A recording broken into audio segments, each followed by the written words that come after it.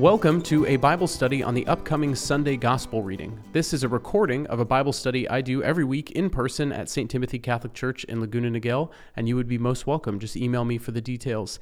But it is here for you to benefit from, and I hope it enhances your experience of the Mass. So without further ado, enjoy a recording of this study on the upcoming Sunday Gospel.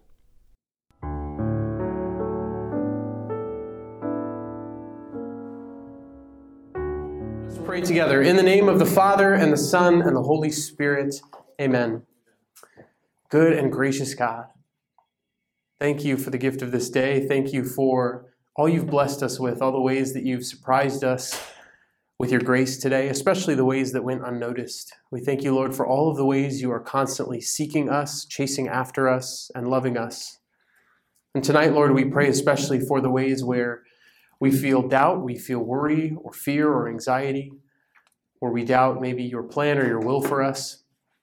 And we pray, Lord, just that you would convict our hearts in an encouraging way, help us to recognize those spaces within us that lack trust, and meet us there with your love. Send your Holy Spirit upon this time, bless us each in the ways that we most need it, and remove from our minds and our hearts any distraction, any worry, any presence of evil, anything trying to take us away from this time. We cast those things out in the name of the Lord Jesus Christ, and we entrust all of this time to our Blessed Mother, through whose intercession we desire to grow closer to you as we pray. Hail Mary, full of grace, the Lord is with thee. Blessed art thou among women, and blessed is the fruit of thy womb, Jesus. Holy Mary, Mother of God, pray for us sinners, now and at the hour of our death. Amen. In the name of the Father, and the Son, and the Holy Spirit. Amen. Welcome. Tonight we are in Matthew chapter 14, verses 22 to 33. This is the gospel reading for this upcoming Sunday, which is the 19th Sunday in Ordinary Time. So, last Sunday, yesterday, was the Feast of the Transfiguration. So we ended up skipping over the 18th Sunday of Ordinary Time. So we would have normally read the passage right before this, the return of the 12 and the feeding of the 5,000. So it would have been one of those instances where we hear Jesus feeding the 5,000 people, the episode that occurs in all four Gospels. So this is occurring tonight, immediately after that. So immediately after Jesus has fed the 5,000, this is what we are reading tonight. So you've heard this passage many times before. It's the story of Jesus appearing to the disciples, walking on water. And so I invite you, try and remove any image you have in your mind of this story. Okay? Try and act as though you've never heard this before. Pay attention to your senses, to every detail. Act as though this is brand new information for you as we read through this our first time. So Matthew 14, verses 22 to 33, the walking on the water. Then Jesus bade the disciples get into a boat and precede him to the other side, while he dismissed the crowds. After doing so, Jesus went up on the mountain by himself to pray. When it was evening, he was there alone. Meanwhile, the boat, already a few miles offshore, was being tossed about by the waves, for the wind was against it. During the fourth watch of the night, Jesus came toward them, walking on the sea. When the disciples saw Jesus walking on the sea, they were terrified. "It is a ghost," they said, and they cried out in fear. At once, Jesus spoke to them. "Take courage, it is I. Do not be afraid." Peter said to him in reply, "Lord, if it is you, command me to come to you on the water." Jesus said, "Come." Peter got out of the boat and began to walk on the water toward Jesus. But when he saw how strong the wind was, he became frightened. And beginning to sink, he cried out, "Lord, save me." Immediately, Jesus stretched out his hand and caught him and said to him, "O you of little faith, why did you doubt?" After they got into the boat, the wind died down. Those who were in the boat did him homage, saying, "Truly you are the Son of God." The Gospel of the Lord. Praise to you, Lord Jesus Christ. So, familiar story, maybe you have new insights or a new image in your mind. We're going to read this a second time. And the second time, I invite you to listen very attentively to the words as they are read. See if a particular detail, word, or phrase strikes you, stands out to you for any reason. Doesn't have to be to interpret the passage or to say something theologically profound. It could be the word "the" stands out to you for some random reason. Whatever it is, pay attention to that. Why is that speaking to you? What is Jesus saying to you through that detail or that word? And just reflect on that. What is the Lord trying to say to you personally through this passage? Our second and final time through, Matthew 14, verse 22, the walking on the water. Then Jesus made the disciples get into the boat and precede him to the other side, while he dismissed the crowds. After doing so, Jesus went up on the mountain by himself to pray. When it was evening, he was there alone. Meanwhile, the boat, already a few miles offshore, was being tossed about by the waves, for the wind was against it. During the fourth watch of the night, he came toward them, walking on the sea. When the disciples saw him walking on the sea, they were terrified. "It is a ghost," they said, and they cried out in fear. At once, Jesus spoke to them. "Take courage, it is I. Do not be afraid." Peter said to him in reply, "Lord, if it is you, command me to come to you on the water." Jesus said, "Come." Peter got out of the boat and began to walk on the water toward Jesus. But when he saw how strong the wind was, he became frightened. And beginning to sink, he cried out, "Lord, save me." Immediately, Jesus stretched out his hand and caught him, and said to him, "O you of little faith, why did you doubt?" After they got into the boat, the wind died down. Those who were in the boat did him homage, saying, "Truly, you are the Son of God." The Gospel of the Lord. Praise to you, Lord Jesus Christ.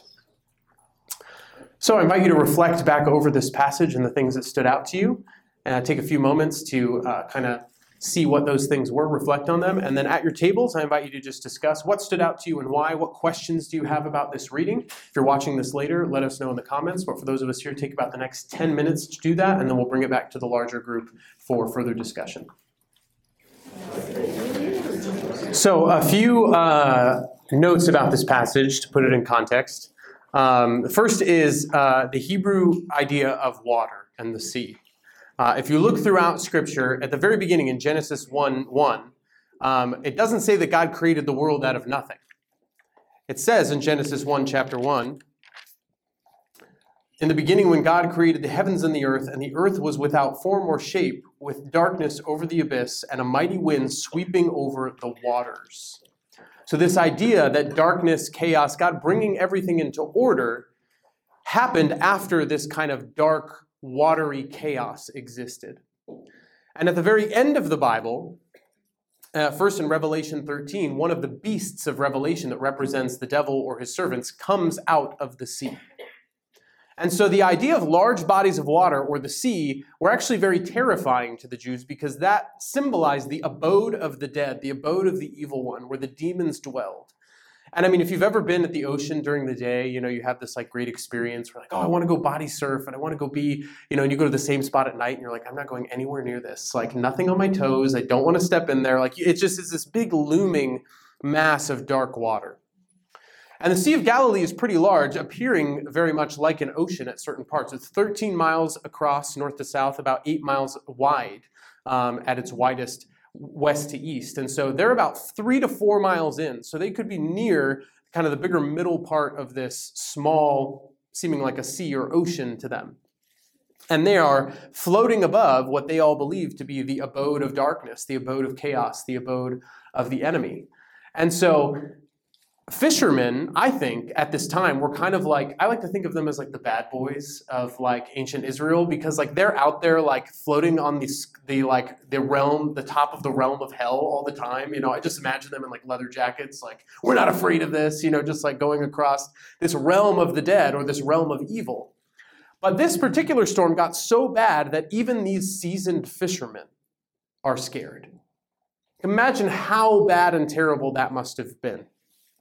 And then all of this imagery about not only if I die, I'm going to be plunged into the water and drowned, but I'm actually going to be in the abode of the evil one. I will be snatched by the enemy. That was very much probably the thoughts going through their minds. This is why it's so terrifying when Jesus says elsewhere in the Gospels, it is better for you to have a great millstone hung around your neck and for you to be thrown into the sea other than leading one of these little ones astray. That would have been a very severe action or punishment or idea, an image for the Jewish people to be terrified of if they just cause any amount of scandal to the young people that Jesus is referring to. That was their image of the ocean, of the sea. Okay, so imagine that, and then you're in the middle of the storm. It's as if there's this battle raging between good and evil, and they're kind of caught in the midst of this.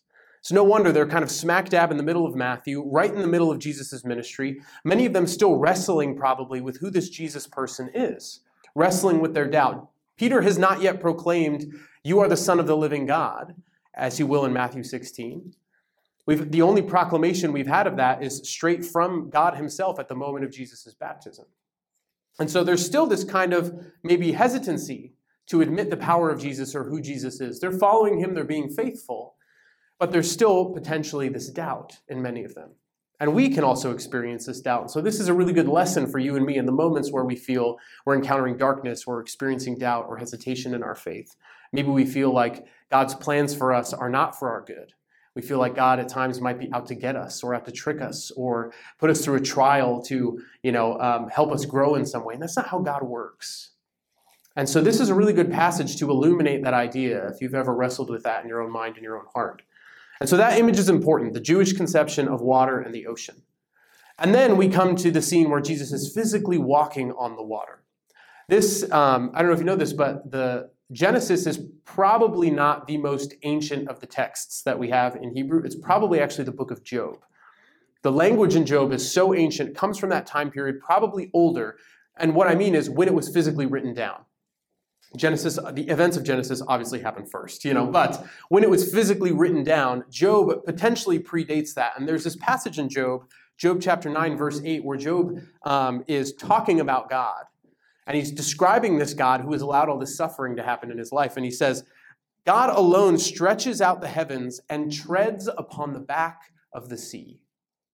And there are many places in the Old Testament elsewhere where God himself is depicted as someone having mastery over the sea. Psalm 77 verse 20 says, "Through the sea was your way, your path through the mighty waters, though your footsteps were unseen." Isaiah 43:16, "Thus says the Lord, who opens a way in the sea, a path in the mighty waters." And one more in Isaiah 51 verse 10. "Was it not you who dried up the sea, the waters of the great deep? You who made the depths of the sea into a way for the redeemed to pass through?" Many of these referring back to the passage of the Hebrews through the Red Sea during the Exodus. And so all throughout the Old Testament, we see that God has this command over the sea. He has power over the sea. He can tread upon the sea. And then what do we see? Jesus coming, doing that very same thing, walking upon the water, claiming in a sense, "I am the God of the Old Testament that you have heard these verses about, that you have studied in your synagogue schools, these things you've heard describing God the Father, that is who I am coming to show you that I am." And what does he say to them when they are afraid? He says, "Take courage, it is I, do not be afraid." This is a really key, powerful verse here. First of all, I love that he says, "Take courage," because the actual translation of that is "be of good cheer." Now, can you imagine being on this tiny little dinghy of a boat in the middle of an ocean, feeling like you're going to get flipped over and plunged to your death, and some being comes walking on the water and is like, "Hey, be of good cheer." You'd be like, "What is happening?" Like I found it funny when I was reading this in kind of a calm voice. It's like, "Lord, save us." Like it would have been like blood-curdling scream, like, "Really, Peter, you scream like a little girl?" Like they would have been like that, like just total emotional, guttural reaction to the fact that they were about to perish. And this is what Jesus says, "Be of good cheer." And then he says, "It is I." But in Greek, the translation is ego eimi, I am, where Jesus is professing the name of God from Exodus chapter 3, verse 14, where Moses asks God, "If anyone asks me, who sent you? What is his name? What do I tell them?" God tells Moses, "I am who I am." This is what you will tell the Israelites. I am has sent me to you. So not only is Jesus walking on water, claiming the power of God that is present throughout the Old Testament scriptures, the ability that only God has to tread upon the waters, he is now saying the forbidden, holy, and sacred name of God out loud, claiming it for himself. And because of that, he says, do not be afraid. Do not be afraid. There is nothing to fear because I am with you, and I am the incarnation of God himself here present with you, even in the midst of your fear, even in the midst of the storm, even in the midst of it seeming like total darkness and chaos is surrounding you in your life. I am here. And then Peter does the most insane thing ever. For some reason, he doesn't just say like, hey, can you come get in the boat and help us? He says, if that is you, command that I come out to you on the water. Command that he's literally saying, give me the ability, tell me that I am able to walk upon the face of darkness, hell itself, and keep my eyes fixed on you and not succumb to the power or the grasp of the enemy. That is powerful. That is bold that Peter is willing to do that. But we know what happens. He steps out in faith and then he sees the size of the storm and he begins to sink. And he cries out immediately. This is a great lesson for us. In the moments where we feel like we're sinking and the storms of life are too big, do we immediately cry out to God? Do we cry out, Lord, save me? Or do we cry out, why me? Do we complain? Do we whine? Do we place blame? Or do we simply bring it to the Lord and say, Lord, save me? And my favorite note about this passage, as soon as Peter says that, what is the very next word? Immediately, Jesus stretched out his hand. No hesitation. Immediately, he was there. And he looks at Peter and he says, oh, you of little faith, why did you doubt? Now, some people think this is Peter doubting in Jesus. And that could be true because in Matthew, we actually have two instances where storms are calmed. In Matthew chapter 8, verse 23, this is the scene where Jesus is in the boat with them. And they're worried about the storm, and they come to him and they said, Lord, save us, we are perishing. And he says this, why are you terrified, O you of little faith? Just 6 chapters ago. And he calms the storm. And it says, the men were amazed. What sort of man is this, whom even the winds and the sea obey? They're not yet willing to make the claim they come to at the end of this passage that truly you are the Son of God. So note that, like Peter and the disciples have already seen Jesus has the power to calm the storm. But now he's not in the boat. There's a separation. There is a need to go to Jesus, to get to Jesus through the darkness. And so Peter begins to sink. And Jesus used those same words, kind of like a really holy, gentle, I told you so, using that same phrase he used just a short time ago, the last time they were in the middle of a storm. And that must have really cut at Peter a little bit to just be pointing out that doubt that he potentially had in Jesus. But I also think it was a doubt that he may have had in his own abilities. Because I think that happens for us too. I know it happens for me, that sometimes I look at the storms of life, I look at the position that the Lord has called me in or the things that the Lord has called me to do, and I think like, oh man, like I can't weather this storm. And a lot of days it can feel like I'm sinking or like the storm is too big, it's too difficult to traverse on my own. And what a great reminder that Jesus is standing here kind of before us on the water saying like, yeah, you can't do it on your own. You will sink. You will sink. But recognize, I can calm the storm. I can calm the storm. So a lot of other little things in here, but those are the things that were really speaking to me that I wanted to make clear about some of the Old Testament imagery. One other link before we open it up to the Old Testament and to those scenes of Moses, right? Saying the name of God revealed to Moses, walking through the water like Moses in the Red Sea, is the detail that this happened in the 4th watch of the night. Because in the 4th watch of the night, that was about between 3 and 6 a.m. It was the final watch before daybreak. It was believed in kind of some Hebrew cosmology that was when the powers of darkness were doing their final battles and starting to recede back into their places of the sea. But it's also the moment in Exodus chapter 12 or 14 where Moses extends his hand out over the Red Sea after they've all passed through. And it says, as soon as it was daybreak, he does this and the waters closed over the Egyptians. So all of that crossing the Red Sea, if that happened as soon as daybreak, all happened during the 4th watch of the night. That was when God led the people through the storm and the waters of the Red Sea, through the oppressive attack that was coming from behind, and provided a way to deliver them. And only at that moment of daybreak once the fourth watch was over, do the waters close. The only other time we have a detail like that I'm aware of is in Genesis chapter 32, where Jacob is wrestling with God at Bethel, I believe, or what will soon be named Bethel after.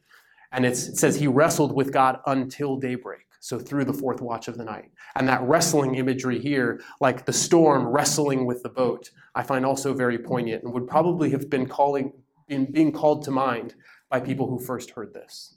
Do you remember the wrestling in the Old Testament? And pointing to these people like Jacob, who was a figurehead of Israel, pointing to people like Moses, who Jesus is coming to be the new Moses and reveal himself to be the Son of God.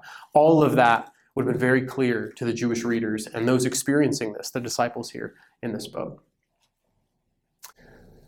So, what stands out to you? What other questions do you have about this passage?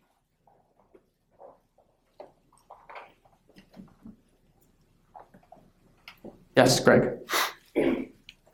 I was struck, especially based upon what you just said about chapter 8, the fact that they had the experience with Jesus in the boat, and they woke him up, and I think it was like perturbed or something like that. Yeah. It says you have little faith. So they have that experience.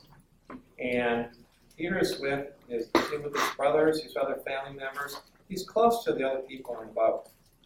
Some of them, yes, yeah, absolutely. Close to them. Yeah, and now they've been traveling together, so they're all, very close at this point, yeah. So they're there in the boat, and the second instance comes along. And I'm struck with, it seems to me that Peter's just thinking about himself.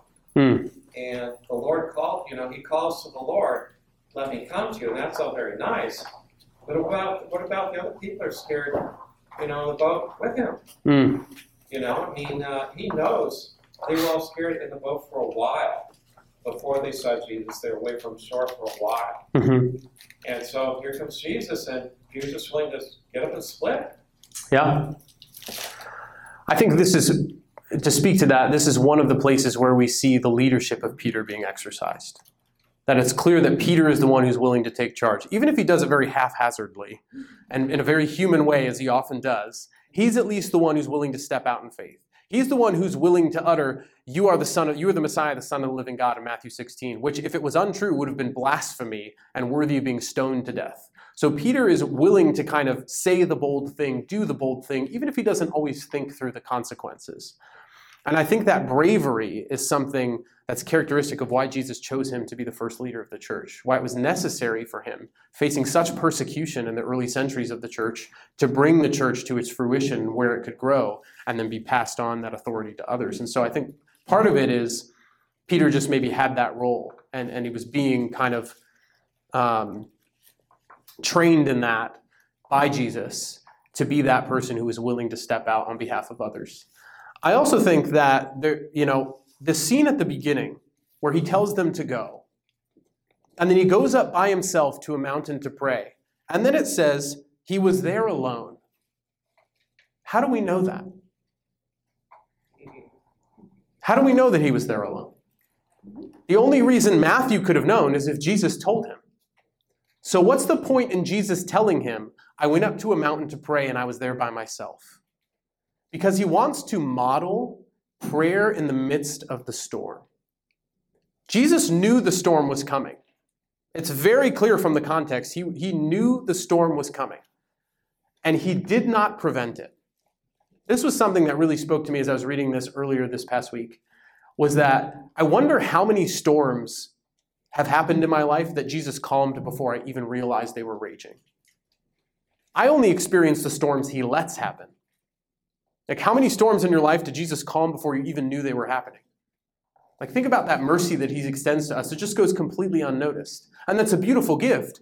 But do we grow? Do we learn anything? Do we even realize that? Not really. And so there is kind of a positivity to the fact that Jesus lets us endure these storms. And he allowed the situation to happen where he could call out Peter to be an example because he wanted to show them something. He wanted to teach them something. And he knew this would play out exactly as it did. He could have prevented it. He could have been with them. He could have let it play out exactly the same way as before, where he's with them in the boat and calmed the storm, but he chose not to. And I think because there's the distinction between the first storm, when they're all together, no one is called out, Jesus is with them, and this storm, when Jesus is not there, and Peter is the one who takes initiative, to go to Jesus, to bring a lifeline to Jesus. I think that is such characteristic of what's needed in a leader. That when we don't know what to do in the sources of, in the what am I trying to say? We don't know what to do in the periods of darkness and chaos in our life. We rely on those people who are spiritual leaders, who are our mentors, who are the people who are in authority over us, to extend that lifeline to the Lord, to model for us what it looks like to go out in faith. And Jesus, in relaying this to Matthew, is modeling for the disciples afterwards by telling the story. You need to be taking time alone to pray, to prepare for the trials that will come, to prepare to be in the midst of the storm. Because if you don't, then you're going to get caught in the storm unawares. It's clear the disposition between Jesus and Peter. Jesus, who prayed up and was expecting the storm. Peter, who is reacting in the moment in his old boldness and leadership, but still is succumbed to fear. And the only difference between the two is that it's not specified whether Peter prayed or not. They're both doing the exact same thing. The only characteristic difference between what they're doing is whether one prayed beforehand or not. And that's the difference between sinking and standing on the water. Are you prayed up? Yes? I'm glad you mentioned the Jacob wrestling God at Peniel, the site. Suppose you used to name anything back then and it would stick. Because I'm very curious about a specific detail in that story, which I think could probably relate to now. But why mention that God broke Jacob's hip? And like the specific, it's always a puzzling detail to me, like why that's there. What you're wrestling, there's going to be injuries, but like why that detail? I haven't thought about that much. But Because it happened. there you go. Otherwise, it's just a weird random detail to throw in there. I mean, it does have a symbolic relation to the fact that later on the Jews would not eat the meat from the hip socket of animals in honor of Israel, of honor of Jacob, and that kind of connection or touch point where God touched his hip and dislocated his hip out of its socket. But I think these details are in there. Or the other detail of the calming of the storm where Jesus is asleep below deck and his head is on a cushion. Who cares where his head is? But it's clear that like people were writing real details of real stories. Whether his head is on a cushion or not, there's no theological significance whatsoever, But it shows that it is a true story that really happened. And so paying attention to those details is very important. It's good that we call those to mind. When Jesus turns the water to wine and we know the number of jars and how much water they held, those are details showing like this person isn't just making this up. Like it's a firsthand account. And they're conveying it so we can understand exactly the detail that they experienced and be invited into the mystery that happened there. So, I don't think it has any particular meaning other than it really happened. It's one of those cool details that we have to show like this is a real historical record and not just some legend or some story. Yeah, Gage. So we were talking about like the fourth quarter or the fourth watch of the night and how, if I'm not mistaken, that's calculated by what constellation appears on the horizon and then reaches, I think, like the zenith of the sky. Possibly, I don't know. Well, then my question is... Well, ask it. I don't know if there's a way to figure out what constellations would have been over them. Oh, yeah, I'm sure. There would probably be something significant in that. Yeah, we can roll back star maps thousands of years because we know the pattern of movement in the skies. So you could probably tell, even based on where this happens in the time of year, you might be able to get it down to the exact season or maybe even month based on the feasts around it, what constellations were in the sky at that time. So all I know about that is that was the common division of watches by Rome, and it became a commonplace way to talk about time. So it's not to imply that there were people watching.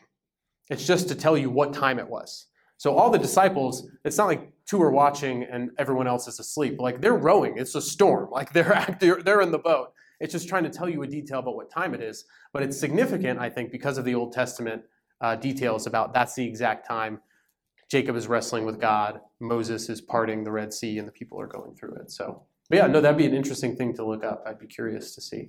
So you look and I'll look and we'll see if we figure it out. We'll see how it works. Yeah, we'll see if we come to the same constellation.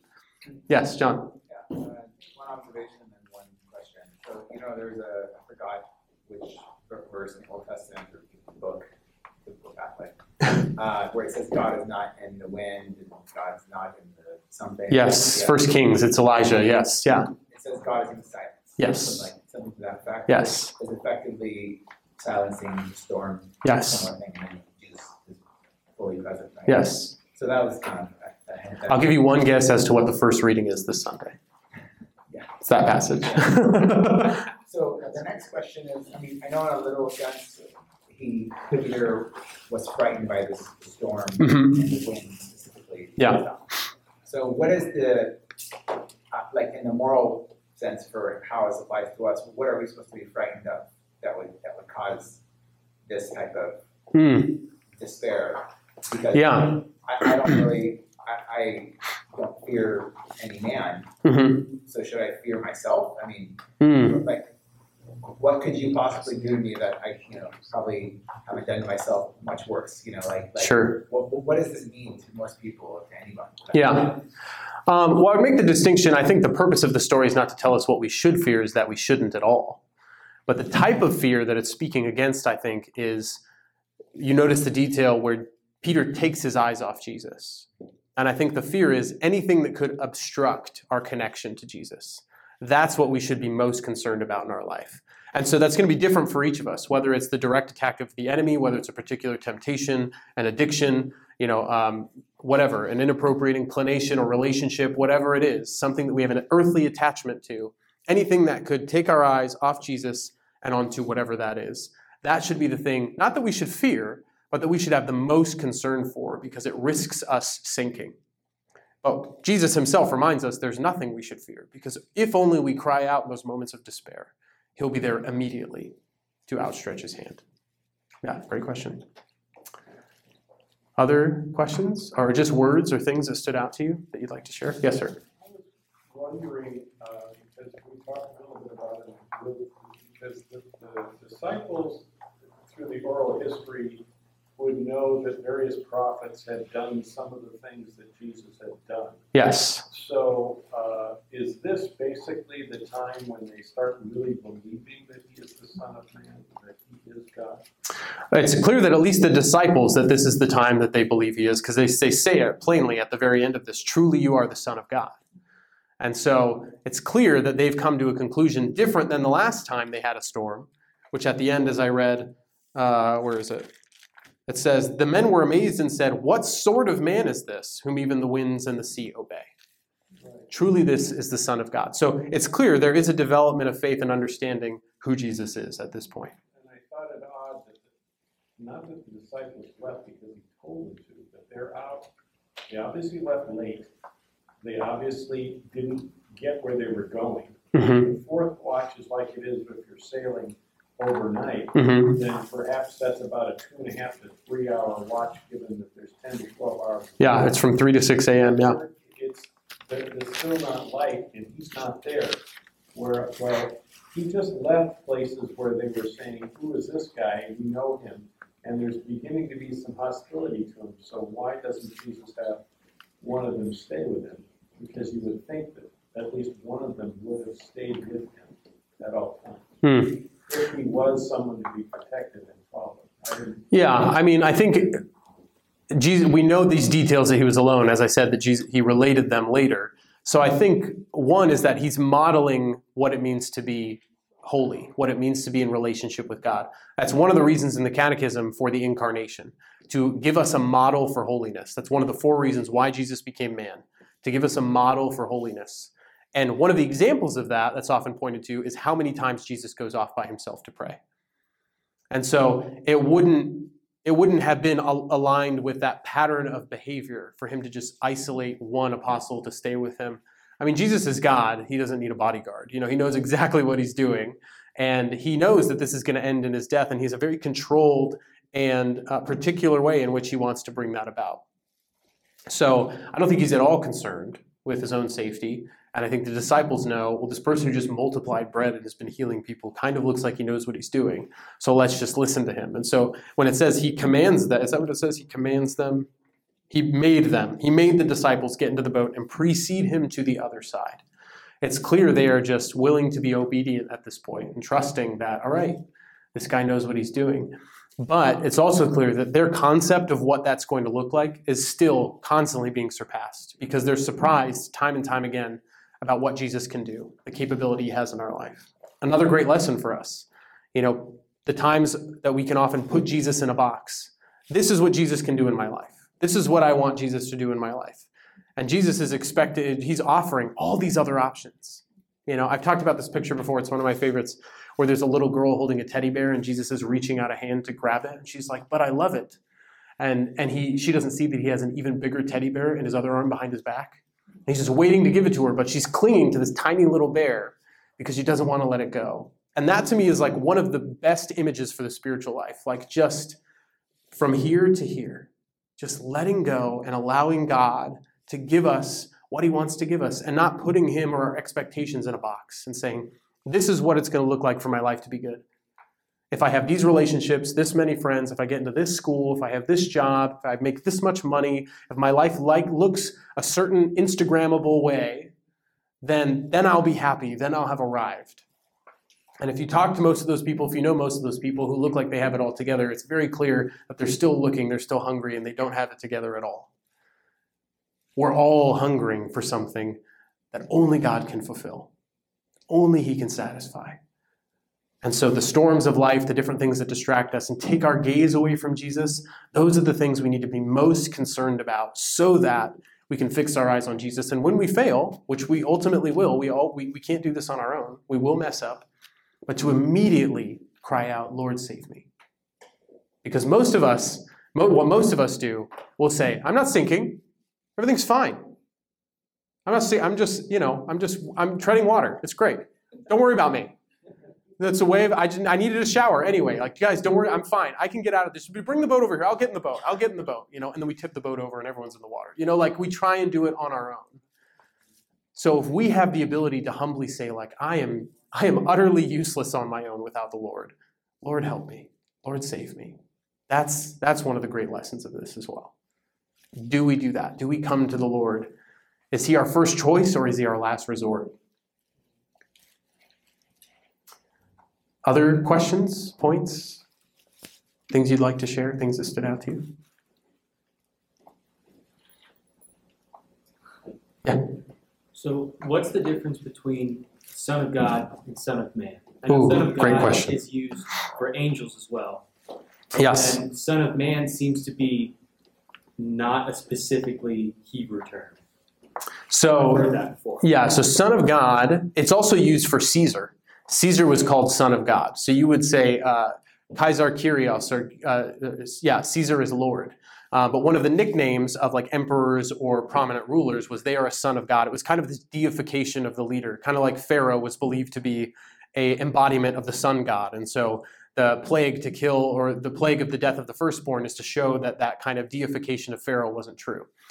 So it's this title that's often used. It can be used by angels. It can be used by anything like that. And so all it really shows us or communicates is that there's some divine or authoritative thing about this person that you're saying.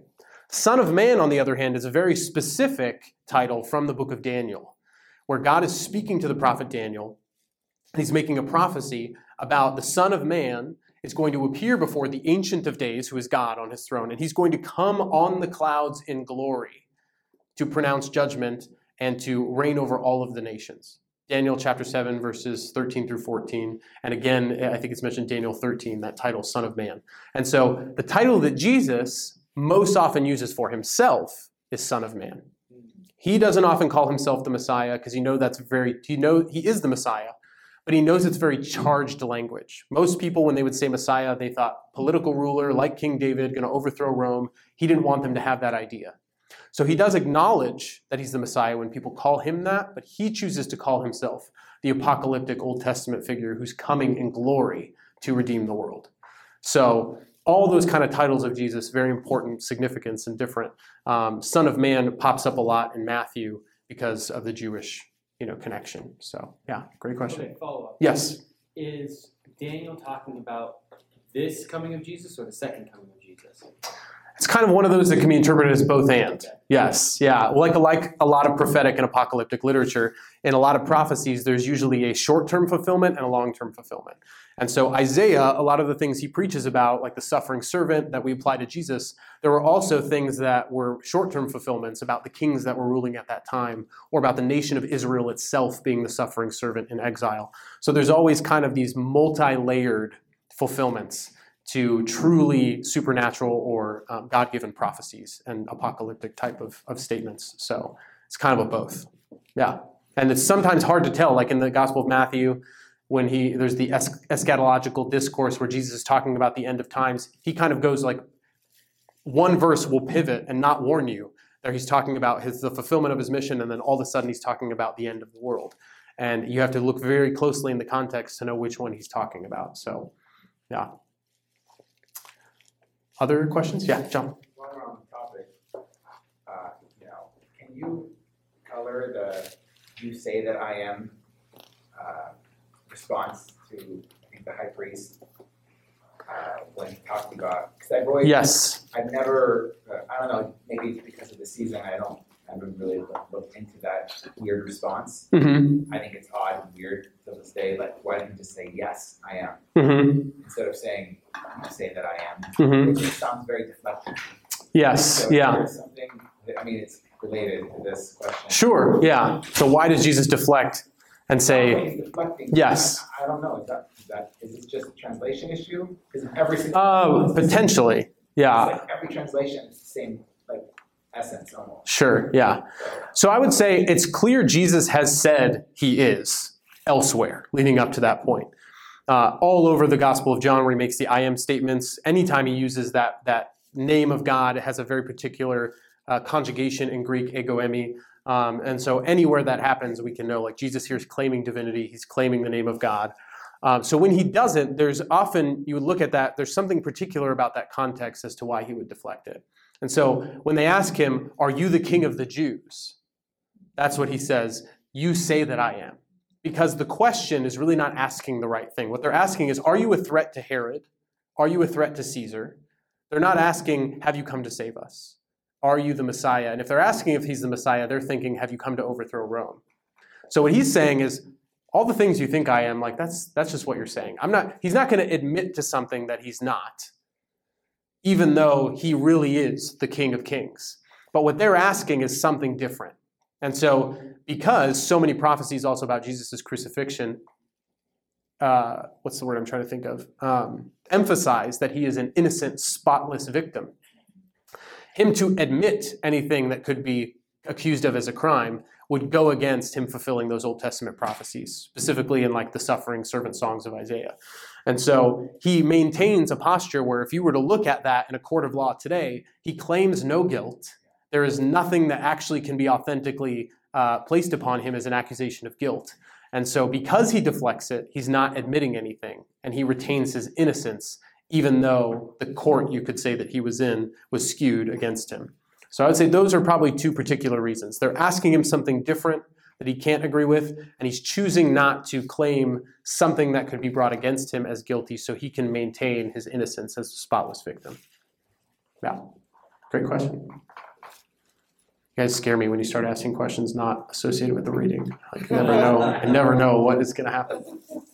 So, but I like it. Any final thoughts, questions, Greg? You said something before with the word Kaiser. Yes. And usually we attribute that to like being I don't want to say a king, or like a head of German society or whatever, but you kind of mentioned Kaiser, then you mentioned Caesar. Yeah, they share the same root. German word for Caesar? Kaiser is the German word for king. I think Caesar is the word for king or emperor. Czar is another derivation of that, from that time. So Caesar wasn't a name, it was a title. So that's why you have Julius Caesar, Augustus Caesar. It means like Julius is king or emperor, Augustus is king. So them saying Kaiser Kyrios was Caesar is Lord, and that's why it became so prevalent at the time to say Christo, or what was the common saying? Christos Kyrios? Jesus Kyrios? Jesus is Lord. So it's kind of like a thumb in the face to the Roman authorities, using that title that was one delineated only for a secular ruler and applying it to Jesus, who was a lowly carpenter who was convicted to death in a very, embarrassing and humiliating way. It was kind of a what have you back at Rome, So, yeah, but it's a term, it's a title. Yeah. Any other final thoughts? Yeah, one more. So I thought I was right. Mhm. It doesn't say you were King of Jews. And Luke 22 says that he was Son of God. Okay, maybe that's in one of the other gospel accounts. Yeah. Yeah. So, I think we're both right. Actually. Yeah. So that makes it even harder. It's like because I always know like martyrdom, right? Mhm. If you get asked that question, you got a gun to your head. It's like, you have to respond Yeah. in the affirmative. Yeah. You must. I mean, and I felt like that was always his moment. Mhm. Give me an affirmative answer. This is it. You're gonna die. Like, it's any last words. I am the Son of God. Sure. So like, and then in Luke it says you say so, which is very similar. Yeah. But again, I don't know. I like the first answer in the I think it was Matthew's account. Mm-hmm. But when I see it so clear, he's being asked like, "Who are you?" Yeah. I don't know. I'm not satisfied. But Sure. I mean, that's why I would kind of play out, well, what would happen if he had said, I am? He still would have been crucified. yeah, There's no difference in conclusion. But being able to claim the innocence as the spotless victim to fulfill that prophecy, I think is what's key there. Because no matter if he had revealed that to those authorities, it wouldn't have made a difference. And if anything, it would have inhibited their free will to be able to freely acknowledge him, because he would have just openly admitted it. God often gives us just enough evidence to where we still need to have faith. He'll never just be like, here's all the questions you've ever had about faith, just revealed to you, downloaded to your brain, and now you can just live a life in glorious relationship with me. Like, no, he'll give us just enough to where we still have to have that step of faith. Okay? It doesn't mean that it's foolish, but it means that it takes that surrender. Because otherwise, if it were easy, it wouldn't really be faith. It would just be a natural thing that everybody did. And so we have to ask ourselves also, am I willing to make that leap of faith? Am I willing to surrender to the one who can walk on water, walk on the face of the deep, conquer death, conquer darkness, conquer anything that you and I will face? Am I willing to allow him to carry me across those waters to him? Or do I start to look at the storm, to get distracted by sin, and begin to sink? Do I recognize the power Jesus can have in my own life if I let him? Because we have a great example of boldness and faith in Peter, but also a good example of our fallen humanity when we turn our eyes away from Christ and we focus too readily on how big and large and scary the storm might be. So whatever's going on in your life, whatever's bringing you anxiety, stress, worry, doubt, fear, loss, grief, grades, family, drama, whatever it is, Jesus can walk on the face of it. And he can bring you there too. He can pull you up from that place where you feel like you're sinking. Immediately, all we must do is come to him and say, Lord, save me. Let's pray. In the name of the Father, and the Son, and the Holy Spirit. Amen. Thank you, Jesus, for the gift of this time in your word, for the gift of all the people here, all of the wisdom that was shared and the questions that were asked. And I just thank you, Lord, for this hunger that we all have to know you more in your word. I pray that you bless us each in the ways that you most need it. Awaken in us a desire to know you more, to study your word, to follow your teachings, to live out our faith with boldness and joy, and to recognize we will mess up, we will have storms, we will fail and fall, but you are always there to pull us up if we ask. And so we pray, God, that we would have faith in you as not just a person who lived 2,000 years ago who we have nice stories about, but the God of the universe who became man so that he could save us from sin and suffering and death. And so the ways we experience glimmers, difficulties of that darkness, help us to allow you to pull us up out of the waters and bring us back home. We pray all of these things in your most precious name, Jesus. Amen. In the name of the Father, and the Son, and the Holy Spirit. Amen.